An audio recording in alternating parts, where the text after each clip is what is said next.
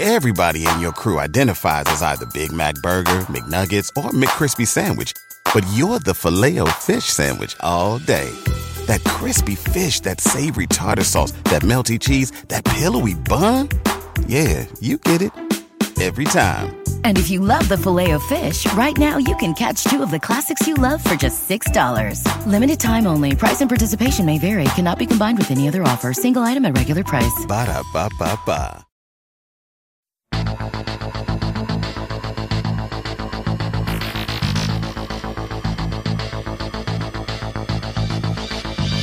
Hi, I'm Dr. Sabrina Stierwalt, and I'm Everyday Einstein, bringing you quick and dirty tips to help you make sense of science. People approach life from a large range of anxiety levels. You've probably even noticed this among your own friends. One person seems to take everything life throws at her in stride, while another sees the smallest of obstacles as huge stumbling blocks. So, are less anxious people born with their ability to roll with the punches, or have they just had the good fortune to not experience high-stress environments? In other words, do our genes predispose us to being anxious? Or do our environments and life experiences dictate how mellow we are?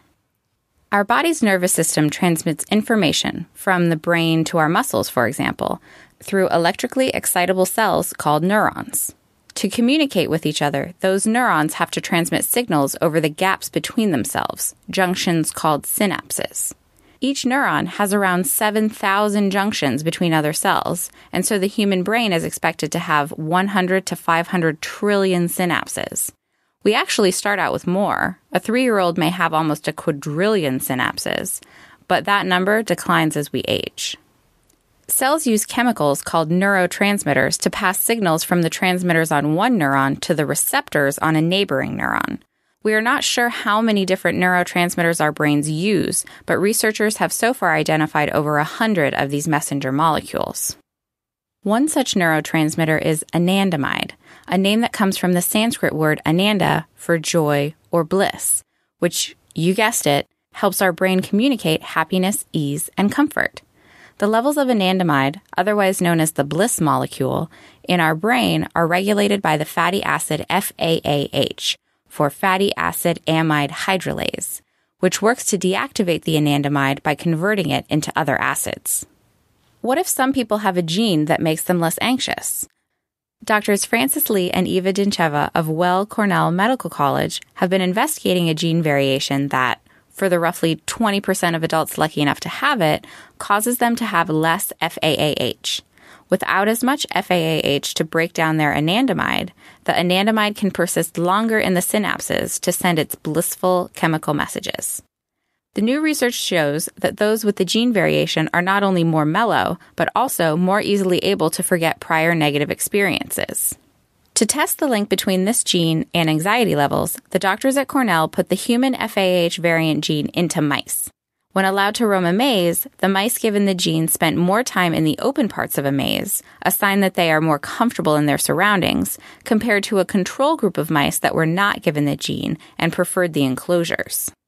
The now variant mice also had greater connectivity between the prefrontal cortex, basically the main switchboard in our brains, and the amygdala, an area of the brain important for processing fear. Such connectivity suggests lower stress levels and greater emotional control. The researchers did a further test to determine if having the gene variation also meant being able to recover from anxiety faster, on top of being less anxious overall. They started with a neutral stimulus, something like a plain image, which they presented to both the mice and a group of humans, some with the FAAH variant gene and some without it. They trained the mice and humans to associate fear and discomfort with the stimulus, for example, by poking someone or playing a high-pitched loud sound whenever a person was shown the image. So what happened? Both the humans and mice with the gene variation, and thus excess anandamide, were able to more quickly forget those feelings of fear and anxiety and begin to see the stimulus as neutral again. They were thus not only less anxious to start, but also could more easily recover from stressful situations. The next step for doctors is to determine how this new knowledge can be translated into a way to help those not lucky enough to have the gene variation. If the lower levels of the FAAH enzyme can otherwise be recreated, such a change in brain chemistry could give a boost to those fighting post-traumatic stress disorder, depression, and even drug addiction. While having the FAH variant gene certainly goes a long way to de-stressing an individual, environmental factors can still trump genetics if they are strong enough. Other medical issues, traumatic experiences, stressful work or family lives, and even our hardwired personalities all have an influence over how anxious we feel when taking on new challenges.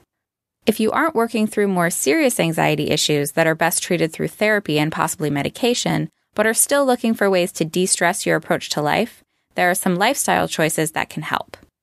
Find time to be active every day, even if it's only for 15 minutes.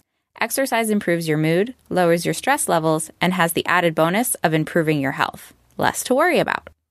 Do your best to get a full night's rest. Prioritize sleep over watching one more episode of television or putting additional finishing touches on your work or school project. Relaxation techniques like meditation or yoga can help you declutter your thoughts and get some much-needed rest. Some doctors also suggest giving up caffeine, which can amplify anxiety. However, since both Nutrition Diva and House Call Doctor have described the benefits of caffeine recently, nothing is coming between me and my morning cup of joe. Until next time, this is Dr. Sabrina Stierwalt with Everyday Einstein's quick and dirty tips for helping you make sense of science. You can become a fan of Everyday Einstein on Facebook or follow me on Twitter where I'm at QDT Einstein. If you have a question that you'd like to see on a future episode, send me an email at everydayeinstein@quickanddirtytips.com.